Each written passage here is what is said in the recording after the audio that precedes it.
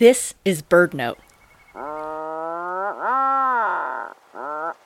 Just off the southern coast of Iceland, the Westman Islands are home to many of the country's several million Atlantic puffins.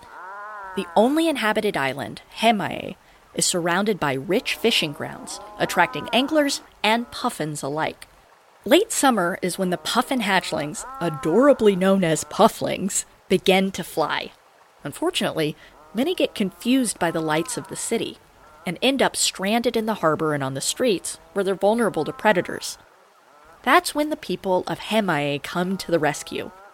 Each night during puffling season, volunteer rescuers go on puffling patrol, carrying flashlights and cardboard boxes ready to scoop up wayward hatchlings. In the morning, volunteers, including many children, take the pufflings to the Sea Life Trust, where the birds are weighed and given a health check. After the puffins get the green light, the volunteers release them along the cliffs and beaches. This tradition has been such a success that in 2021, over 7,000 puffins were released back to the cliffs. However, fewer puffins nested and raised chicks in 2022, which makes the puffling patrol more critical than ever.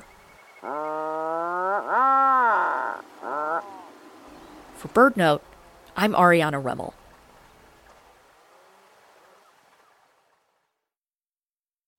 Join BirdNote on Wednesday, March 27th for a captivating conversation about the power of photography. A panel of esteemed photographers will share their experiences, breathtaking captures, and insights into how stunning imagery can inspire action for birds. Plus, stick around to hear the winners of BirdNote's 19th birthday photo contest.